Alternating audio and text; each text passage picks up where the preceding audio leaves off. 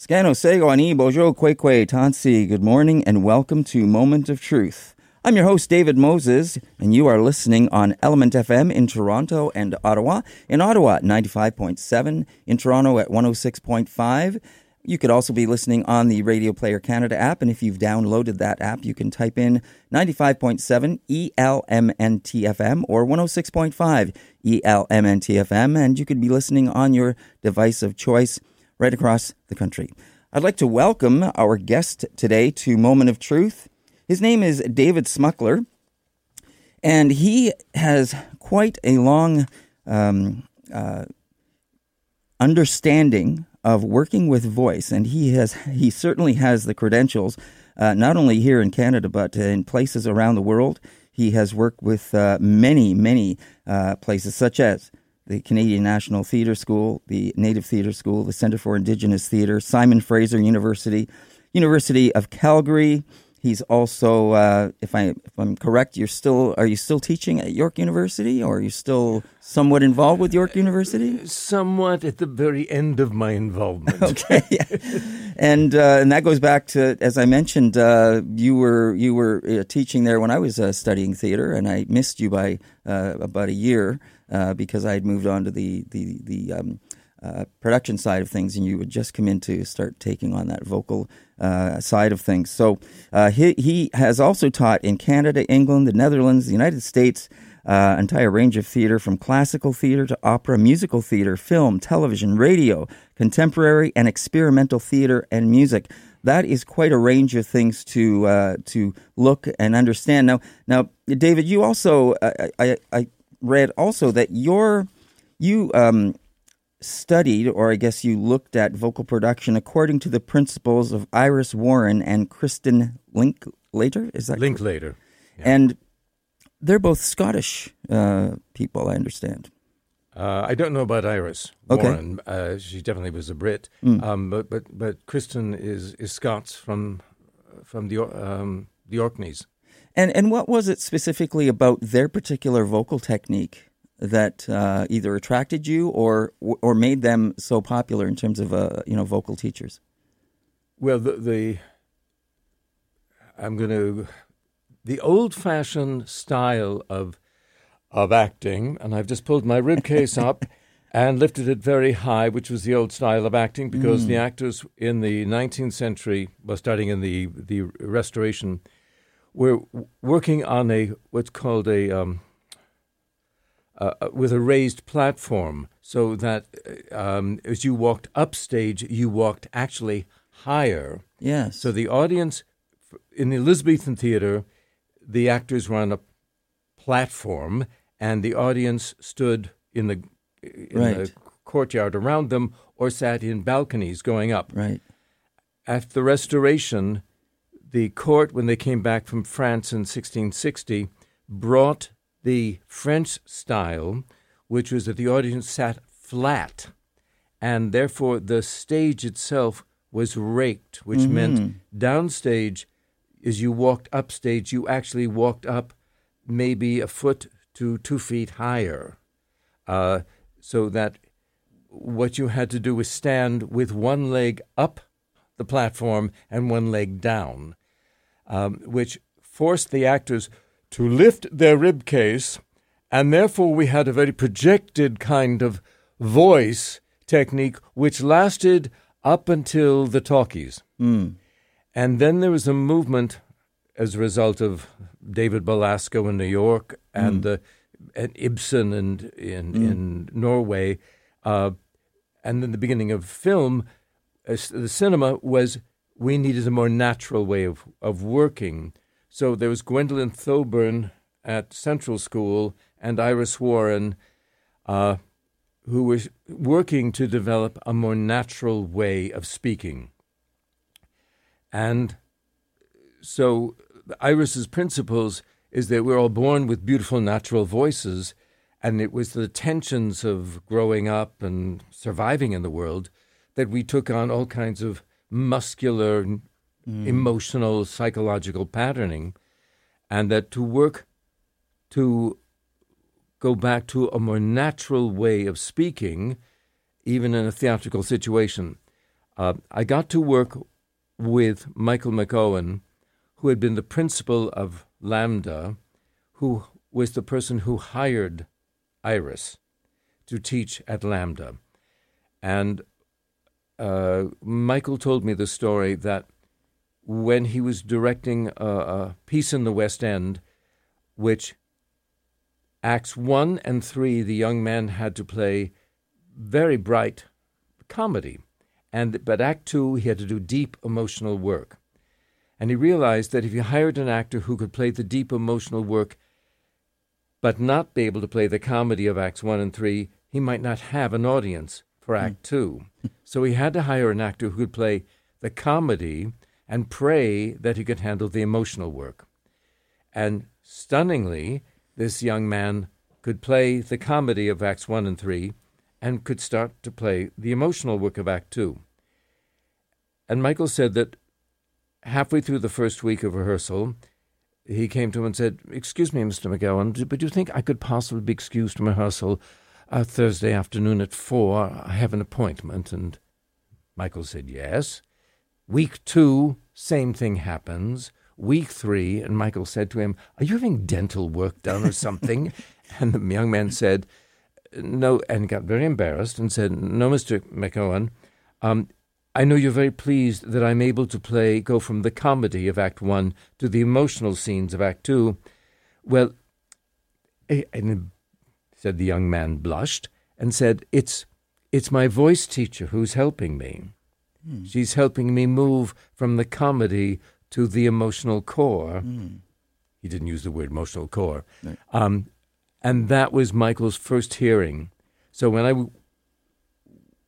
was living and working in England, I constantly met actors who would tell me, "Well, Iris did this with me, and Iris did that with me." And so I got clues. All right. How I got to Kristen was I'd gone to drama school, and I'd gone to Carnegie Tech, then Carnegie Tech, now Carnegie Mellon in Pittsburgh. And it just so happened they're major Canadian people. Martha Henry was 2 years ahead of me. Pat Hamilton was a year ahead of me. And our training there was very much about speaking clearly. So we learned phonetics, and we did incredible ear training, but the emphasis on voice and breathing was secondary and certainly not about emotional connection. So I go to New York immediately from my undergraduate. So at 20, I'm not even 21 yet. There I am in New York City at Teachers College at Columbia. The faculty at Carnegie Tech sent me to Teachers College, where I did basically speech pathology and rhetoric work to balance. And I taught high school in the East Bronx for 3.5 years, starting at age 20. And that gave me time to grow up, gave me time to go to acting classes, gave me time to sort of figure out. And I had the fortune of doing some Sunday morning church readings with a number of Canadian actors. So I got to meet Bill Hutt and Donald Davis, and I can't remember who else.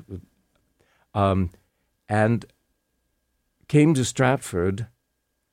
I quit teaching high school, came to Stratford that summer, and Stratford was doing Henry IV Part 2, labeled Falstaff. And the beginning of the second half, which was Act 3, Scene 1, Butch Blake, Mervyn Blake, and Bill Hutt were sitting on stage playing Shallow and Slender.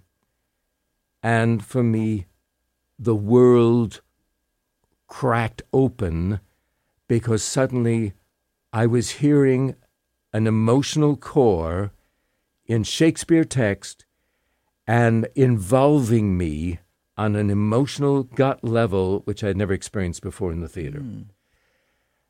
I get back to New York, and there's a letter there from the head of the department at Carnegie Tech saying there's this lady who's doing a grant to train voice teachers. Are you interested? And I went, yes. I called immediately, said, yes, I'm interested. So 2 weeks later, I'm standing in front of this woman, and we talk about my training, my background, my interests, and she asks me to stand up, and we were to prepare a Shakespeare sonnet. So I had prepared a Shakespeare sonnet, and I did something I had never done before in my life. I put my hand on my belly, and I spoke the sonnet, and she asked me, why did I put my hand on my belly? And my brain went, why did I do that? And suddenly out of my mouth came, to make sure I'm breathing. 2 weeks later, I'm part of the grant to train voice teachers for the North American Theater. And right from this is with Kristen Linklater, and I guess there were 12 or 16 we started. We were, by the middle of October, we were down to, I think, 8 of us. And at some point in the autumn, she said, well, some of you might be going to Stratford to do your apprenticeship there. And I went home and wrote on a piece of paper, Stratford. And every time I changed the linens or anything, that piece of paper with Stratford stayed under the pillow. And yes, I came to Stratford. I did 2 months at the Guthrie Theatre, so I got to meet Douglas Campbell. And then came on to Stratford, and then as an assistant, an apprentice with Kristen, and then ended up back in New York in the fall at NYU.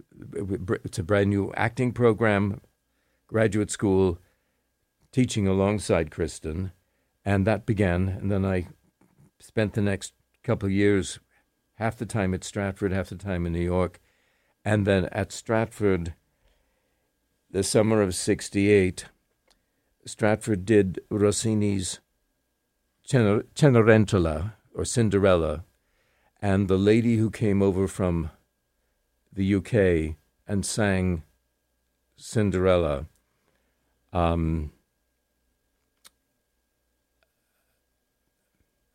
September 3rd, we were married. That's all I can say.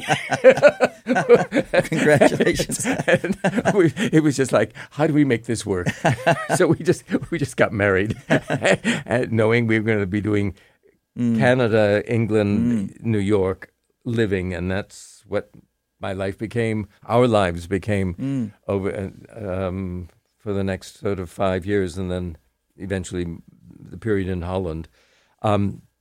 So what was important was the emotional freedom and range of our voices, so that the voice is rooted in a core, so that the language and the needs are coming from a core. And the actual truth is, where we hold memory is the celiac nerve ganglia, which is in the abdomen. So we take a bolus of food, we bite the food, we chew it, we swallow it, it travels down the esophagus, pushes through the diaphragm into the stomach. Once the food is in the stomach, it starts moving through all the abdominal organs, being transformed into energies. So all the organs below the diaphragm in the human body are organs of transformation. Therefore, that's where the memories live. We have memories according to the food, according to our experience of the food, and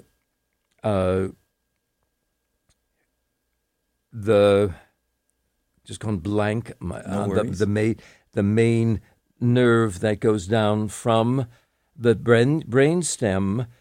It'll come in a moment. Yep. To the brain, to send the message to the vocal folds, doesn't go right from the brainstem to the vocal folds.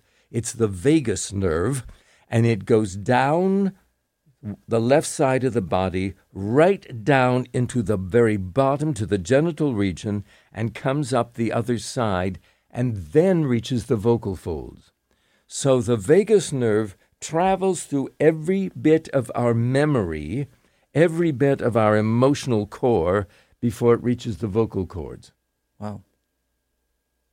So therefore, the heart and the lungs, the only two things that are above the diaphragm, are literally pump houses. All they do is pump. All the emotional life, all the memory life, all the feeling life. Now, there's some exceptions. There'll be some up above. But the core of our living energies, memories, are down below the diaphragm. Therefore, that pit, and I call it a swamp, and that's where the guts live.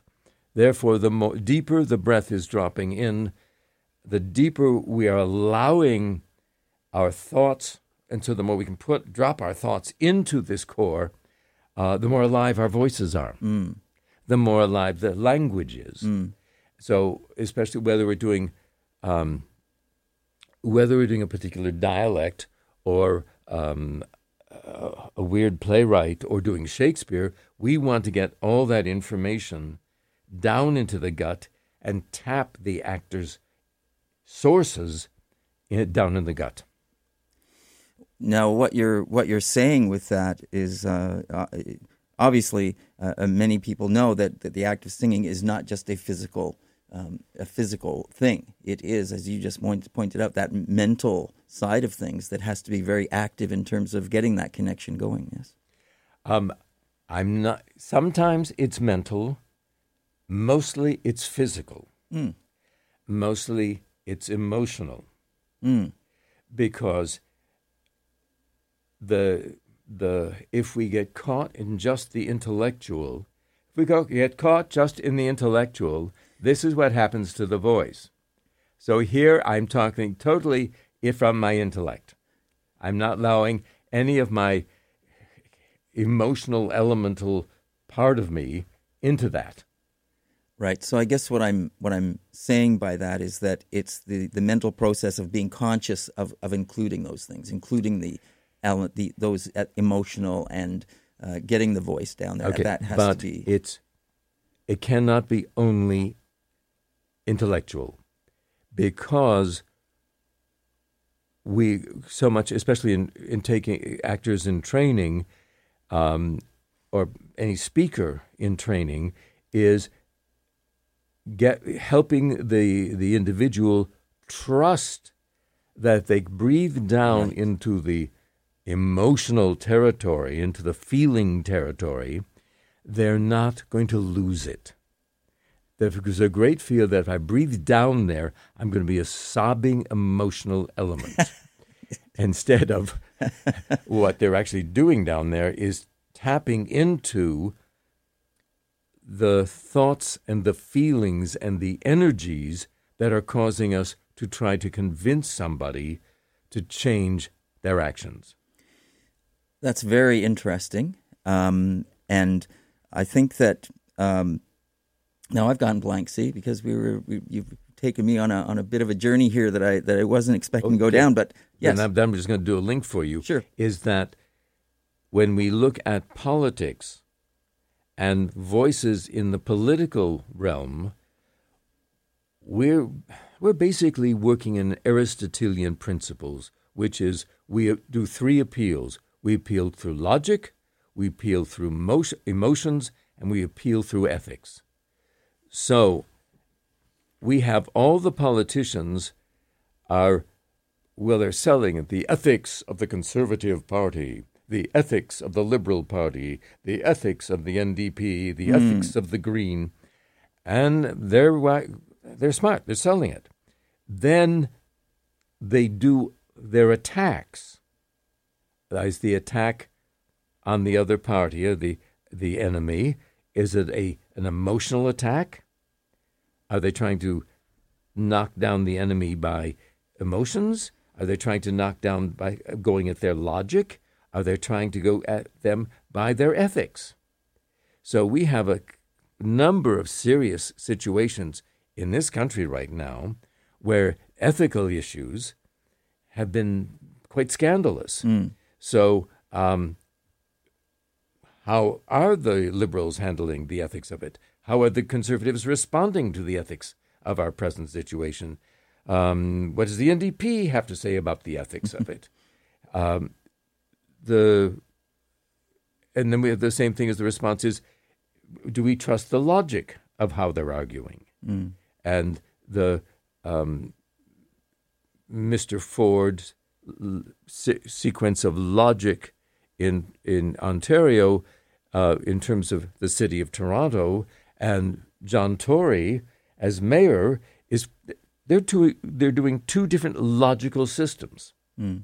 They're arguing from logic. They're also arguing from ethics. Then they will throw in the emotional appeal is not as important right now. It's the ethics of it and the logic of things. So having said that, and that's where I did want to go, we have to take a break in a moment, but that's where I kind of wanted to make that link from voice in terms of acting or performing or singing into the realm of public speaking. And are the same principles involved with those same that same attachment that you were talking about, the emotional and getting getting lower into the voice? Canadian Opera is now just finishing up their run of Verdi's Othello. It's basically about a conflict in ethics. The ethics of the Moor and how his emotional state is fragile, and Iago starts working on the ethics and then starts working on the emotional things. Poor Desdemona has no chance fighting, and she's just making emotional appeals. So we're really caught there, right. Whereas La Boheme is all emotion. It's all about the emotional things. Every once in a while, one of the men comes up with something logical, but usually it's such adolescent logic, and the fact that you have to have very sophisticated singers singing adolescent illogic, but that's what makes it fascinating. Right.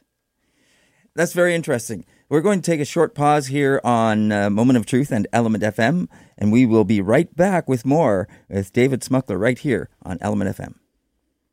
We're back on Moment of Truth and Element FM. We were just speaking with our guest, David Smuckler, and he is a voice coach, and he has been involved with numerous places over the years. He's in demand not only in North America, but right across to Europe and other parts of the world. Canada, England, the Netherlands, as we mentioned, the United States, and he is he's taught in many forms, from classical theater to opera, musical theater, film, television, radio, contemporary, and experimental theater and music. And he was just giving us a very good understanding of how the voice, in order to tap into the richness of the voice and the emotion of the voice, the physicality of how that works with the vagus nerve, I believe is what you called it, which travels down one side of the from the back of, I guess, the back of the brain, right down to the lower parts of the body, the groin area, and back up the other side. And he was explaining to us how the voice is pulling, or in order to tap into the full potential of the voice as an actor, a singer, or public speaker, you really have to tap into that lower part of the guts that are in the body that carry the memory of all that we eat, all that we feel, etc. Quite fascinating. I thank you for that explanation, David. So you were just saying, just before the break, you talked a little bit about, we were talking about voices and if that is the same for public speaking, and you were mentioning some politicians and how they approach certain things in terms of the parties and whether it's emotional or whether it's from a logical perspective or from an ethical perspective. And it was interesting that you then made that connection back to theater to explain how theater is exactly the same thing, emphasized, but they tap into those same kind of things. So I'm just wondering. We were going to listen to some voices to get a sense of maybe what you get you feel from their voices. So we have several that we can go to. We have Jody Wilson-Raybould, we have Justin Trudeau, Jagmeet Singh, and Andrew Scheer for a couple of clips. There's other ones that we could get into depending on our time, and we want to address some other things as well. People that we know on the international, or at least Trump, which we're not going to play because we all know what he sounds like, and Ford. Doug Ford here in the province of Ontario. Where would you like to start? We'll leave that up to you. Let's go to the samples you have. Okay. So we have Jody Wilson-Raybould. So we'll play a clip or two from Jody. I resigned from cabinet because I did not have confidence to sit around the cabinet table. That's why I resigned. So first of all, she's holding onto her tongue. She's holding onto the back of her tongue and holding on underneath the tongue, so that she's. My gut response is that's rage. She's trying to hold down her rage and trying to be as logical and clearly controlling her situation, and not letting it move up and out. Right. Because she will say things that might lose her argument. Yes. So she's being very careful and holding on to the underneath muscles of her tongue, and the underneath muscles of the tongue attach to the hyoid bone, which we can swing around, and attaches to the top of the thyroid cartilage, which is the front of the vocal fold. Interesting. Very interesting. Our next contestant is Justin Trudeau. Our government did its job properly and according to all the rules. And if someone felt that we did not, someone within the government, a minister or particularly the Attorney General, then it was her responsibility to come directly to me and highlight that. Oh, that's an interesting clip, because he's using his tongue again in a different way. He's using his tongue to say to us, I am logic. And then his energy moves up and he comes off over his tongue, and he comes up in his very friendly, warm place. So he's gone from I'm being responsible to here I'm very friendly and I'm an open, friendly person. Very interesting. Very shrewd. Fascinating to hear how the voice can. Yes, when you listen closely and you have the abilities that you bring into this from your years of experience. Fascinating. Jagmeet Singh. We're all united in the vision of making sure our governments stand up for people, not for the powerful and the well-connected. So I'm confident that we'll be able to work together on those shared values that we all have. And every one of my team knows that that's what our job is, to fight for the people that don't have a voice. There's a bit of conflict going on there, because this is obviously just after his election. And so he's very bright. He's wanting to burst out emotionally, but he's being very thoughtful, and so he's holding down. He's just slightly holding down again in the tongue root. That's one of the favorite spots for politicians to hold, because somehow and this comes from the States, that if I hold on to my tongue root, or the underneath of my tongue, I'm a good guy. And that you can trust me because you can trust my tongue muscle holding on. Okay. Andrew Scheer. Well, at this point, we're calling on Justin Trudeau to do the right thing and to resign. He has broken trust with Canadians. It has been proven that what he has said is not true, and he needs to step aside.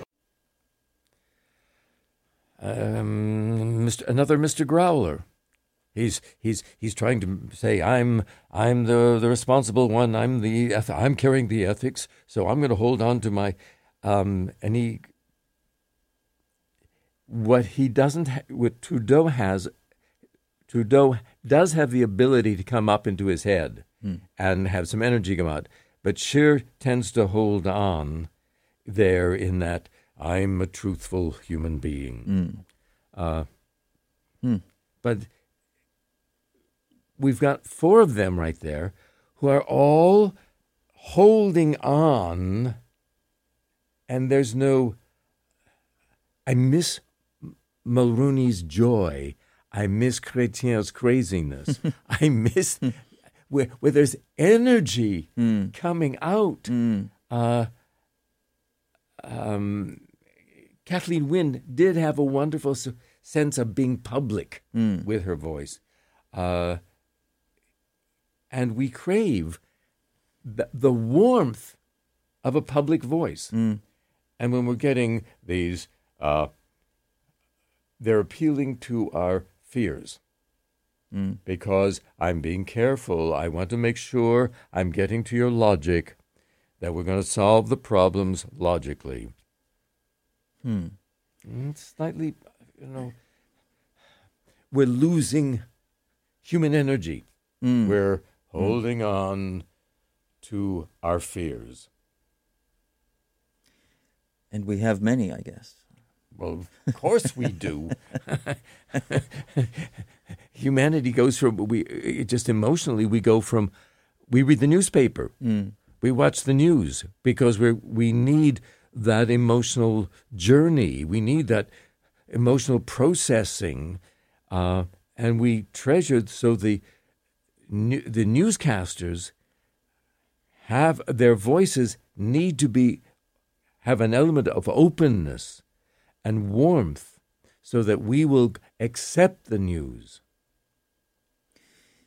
Do you think that in these times where we have a lot of uncertainty around, especially the environment, do you think that there's a thread that goes through everyone these days in terms of politics or public speaking or addressing these kind of things that automatically puts them on the defensive or unconsciously is there that is affecting their speaking?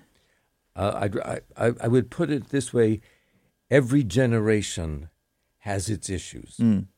So the political voices, the patterns of political voices are the same patterns we've had for thousands of years. Okay. Mm-hmm. We've just changed language. We've just changed the text. We've changed the situations. But the techniques for appealing to an audience are basically a basic Aristotle. We break it down to, am I appealing to your ethics, to your code? Am I appealing to your emotions? Am I appealing to your logic? And it doesn't matter what culture, what language. Okay, we're not going to play these clips, but if you don't mind commenting just on the last two that, and then we'll move on. What would you say about Doug Ford?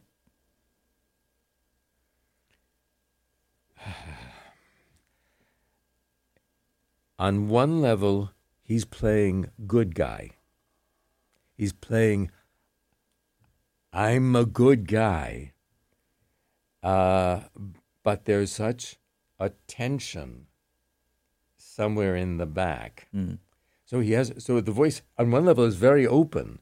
There's a warmth that comes out of him, but there's a holding back at the same time. And Mr. Trump? I covered my eyes with my hand. I've coached several times. I've coached actors to play Mr. Trump. And in simplest term, it's an ungrounded voice. It's he lives really in the top of his chest, and he's connected. It's brain-mouth connection to the top of his chest, and the separation between there and his gut, and then the crotch is another world for him down below. But I try to be polite. But there's a gap. There's an emotional gap in it, and I think the people pick up on that. I mean, I think the journalists have picked up on that. There's this huge gap between this stuff that bounces off his head, and so it's we're not feeling a grounded response. I will say this, that Doug Ford, in an odd way, does have a grounding. And that whereas Mr. Trump is not, he's riding emotion. And so there's this huge gap, and there's a huge section of the American society that needs to be in that place where he's riding. Right. Okay. Well, thank you for that. That was very interesting to hear how voices reflect those things. Thank you for sharing that. Speaking of voices, David, I'm wondering. We all know about the vocal ranges. We can get back to more the vocal side of things at this point. Bass, baritone, tenor, mezzo, alto, soprano, etc.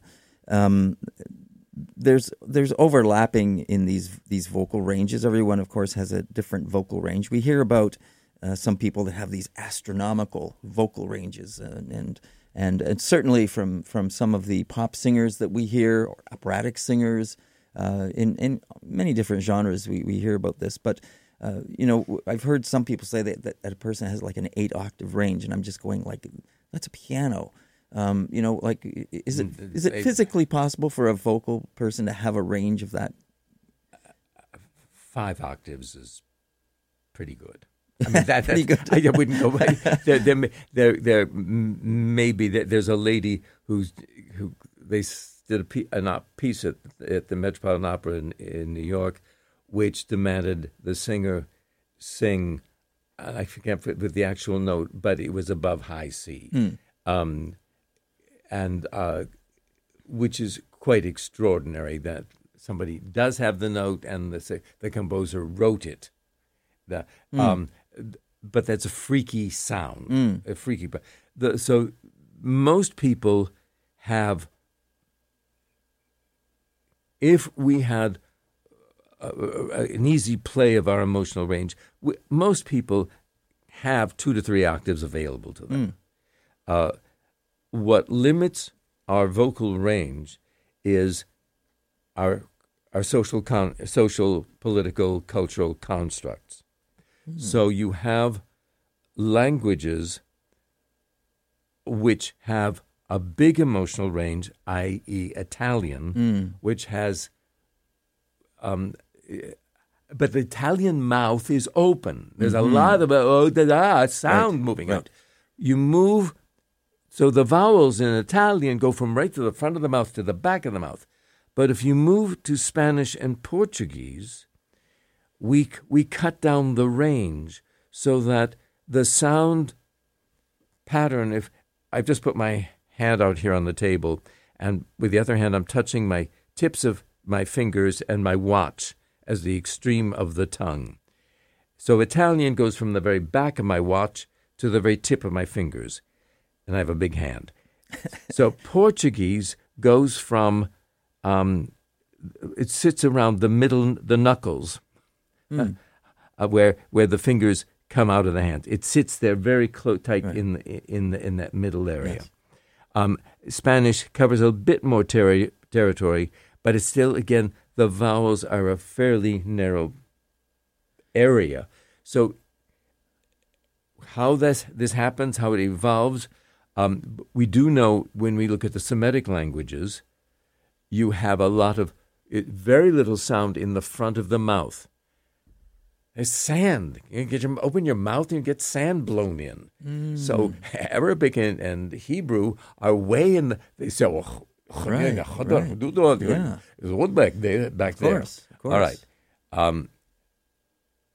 You have Russian, which sits in the back, but the Russian power you need to get over the snowstorm. Big. If you have a big place, it's big and drafty. So you look at Russian and Polish, and where the Slavic languages tend to be sort of the back of the mouth.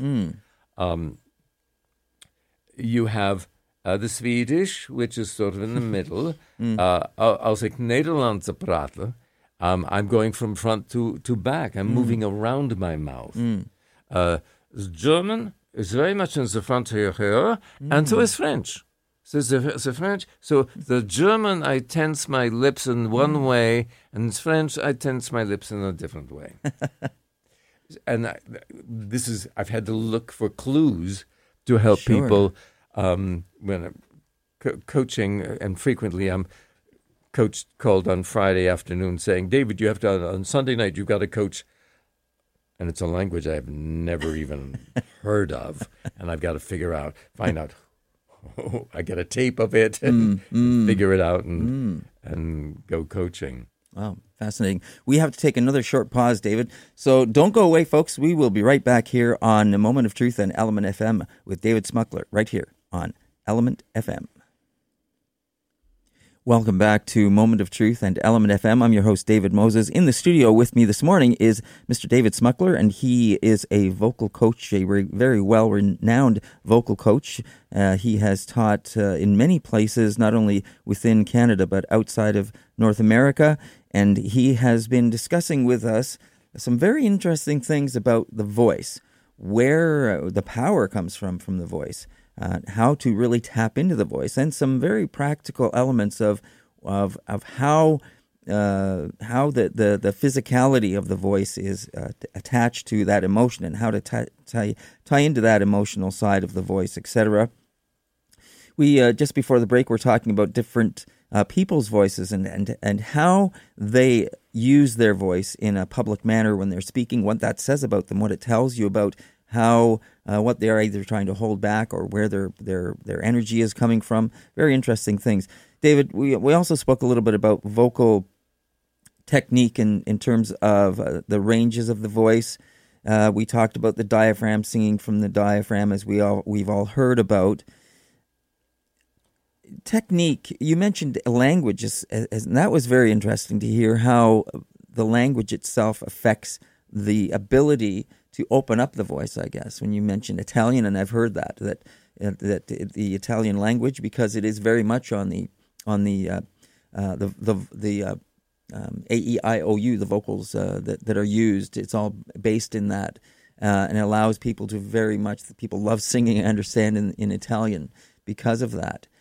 You also mentioned how different parts and different languages use different parts of the mouth, and it sits in different places, which was also very interesting. And it leads me to wonder what we do in the English language, whether it be Canada, England, America. How do we use the voice differently? When we start looking at the English language, and we start looking at the extreme of the what used to be called received pronunciation. Who they received it from, I don't know, but that's what it was referred to. And you still hear it in English politicians. You hear it in the sort of aristocracy, the upper classes, because that's very much an intellectual language.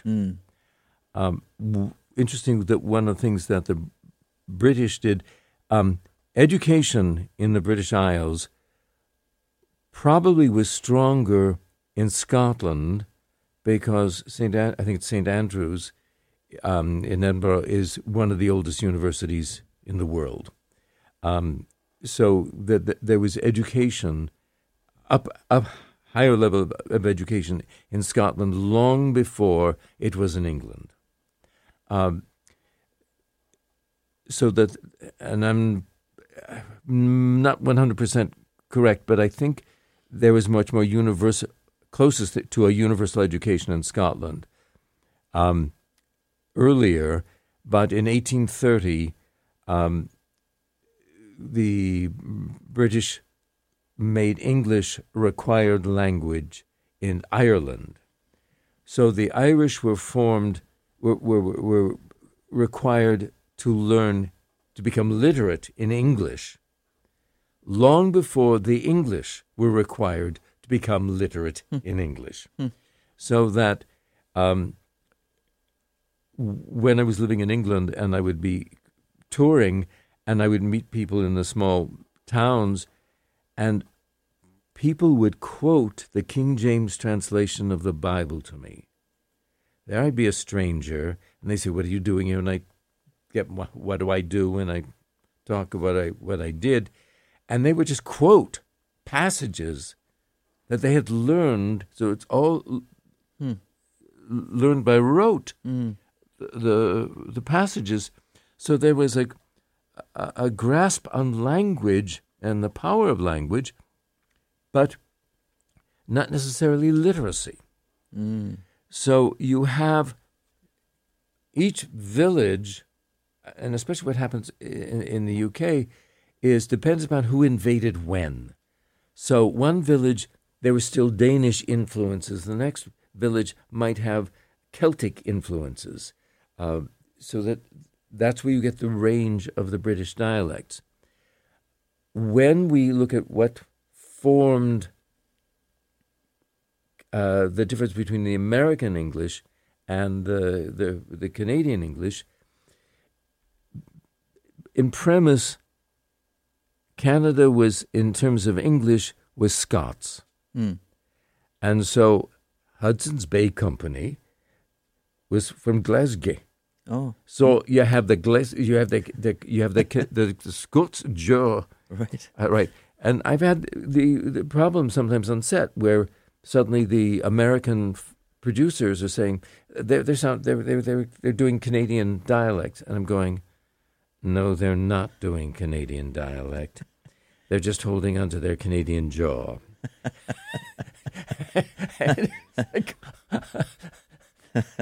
And then there was been some tight moments on a film set because of that.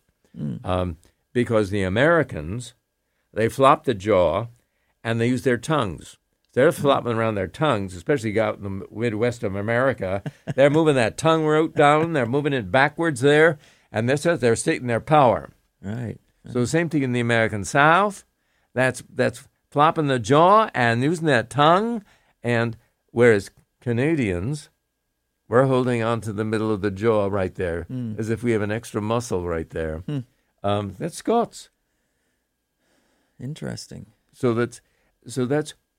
So when you move around parts of Canada, it depends on where people's families came from. Sure. And whether especially in the Maritimes. Yeah, I was just going to say, what about the Maritimes? And so that you literally have on those outposts where, and David Ferry did some wonderful taping, this is 20 years ago, of dialects, and I did an analysis as David taped them. I did analysis of what all these dialects, and some places people do weird movements of their palate to make sound, but that's really wherever they came from in their ancestors came from back home. Right. Can we talk a little bit about your work with the Indigenous community? Right. And how what you saw from language in that regard from approaching it. And I know you can't just we can't just limit it to one, because there are so many Indigenous languages across the country, and I've heard some people from Six Nations that speak. They sound very nasally in some regards, but of course in other parts of the country, in other languages, there's a wide variety of. There are just so many variations. As you posed the question, I went back to, this is probably 30 years ago, sitting in Vancouver with a man who had just come back West Coast I say this, I'm not sure, I don't remember which his people were, but he had just come back from being at a ceremony in Alberta, and he was fascinated because he couldn't do the sounds that they were using that the people in Alberta had. Right. It was such a different, and for me, first listening to it was, well, they are similar, and then more I listened, the throat was, and it's all throat. Shaping of the throat was initially for me subtly different, and then it became to how the throat was handled, because what determined is literally the environment of those peoples. 1 year at Banff, teaching in the Indigenous program, voice program, a lady, and I can't remember, from the Yukon, one night on the top, we were up on the roof of the, I shouldn't say this in public, at the Banff, of the residence at the Banff Center, and it was full moon. It was just gorgeous. And we're on the balcony on the upper level, and she showed us her people. The tradition was her people from the mountains would travel down, and the people from the coast would come up in the autumn after their harvests, and they would trade produce. They would trade goods, and they would trade dances and ceremonies. And she taught us 2 ceremonies. And it was just 2 very different ways of walking, 2 very different ways of, because they were mountain people and the other people were coast people. And just that was so much information about how unique the 2 communities were. And that's... Yeah, I know what you're saying. There is a lot of information, and there's a very diverse amount of languages within the Indigenous community in this country alone. And I just hope people are recording it, and I'm sure somebody is. But I one time at the Native Theatre School, when it just after it became the Centre for Indigenous Theatre, Floyd Favell was running the program at that time, and he was trying to teach me to do a Cree song. It was such a different concept of physical experience, and I never got it. They just had a good laugh at me because it's just such a framing, and I'm so Eurocentric, especially Eastern Europe. My grandparents on both sides are all over Eastern Europe, so I have all the Slavic languages in me, and then to do that shift. David, if you don't mind, we're coming up quickly to the end, so we have a few minutes left. I wouldn't mind asking you just a couple of questions, if you can answer quickly on some of these, just so we can get through some of them. Things that affect the voice, for instance, on a general level. Diet? Okay. Absolutely, depending upon dairy products coat the vocal folds. If you have a lot of acidity coming up, that's going to burn your vocal folds. So diet will affect.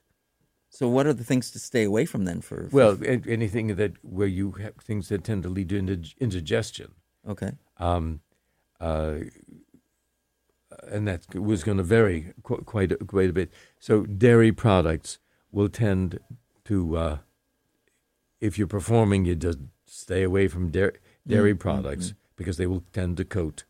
Okay. The vocal folds. What about things that, for instance, I deal with post-nasal drip, constant post-nasal drip. that I know I can always feel it falling down the throat and landing on the vocal area and having to clear my throat. How do you deal with those Instead kind of things? clearing your throat, spit it up. Spit it up. Hot tea and spit it up. Get rid of it. No right. shame. Just get rid of it. Well, we'll set up a spittoon in here and Absolutely.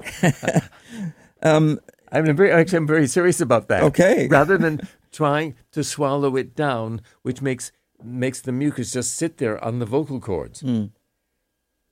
is it not bad to spit it up or That's in my mouth. Oh, in your mouth. Okay, I I'm not got you. Right. That is going to strain the vocal cords. That's very descriptive. One of the more vivid ones we've had. Thank you for that. Now, the other thing is vocal technique style. And I've we're always hearing about different vocal styles. Is there one vocal style that works for everything? No. There isn't. Okay. No. As soon as you are moving into just looking at music, there are so many different styles of singing. It depends on the language of base. It depends on the cultural base. David, we have to leave it there. We're out of time. I wish we had more. Thank you so much for coming in. I really appreciate it. Thank you for your time. Oh, my pleasure. This was great fun. I hope we can do it again. Yes, lovely. I also want to say Nyawa Miigwech Wanishi and thank you to everyone who helps put Moment of Truth together. They include in Ottawa, Jill Kennedy, Aidan Wolf, and Caroline O'Neill. In Toronto, Janet Lamb, Andrew Johnson, Luca Capone, Kathy Zabokin, Bruce Barber, Andrew St. Germain, Nyawa Miigwech, and thanks for listening. This show was brought to you in part by APTN.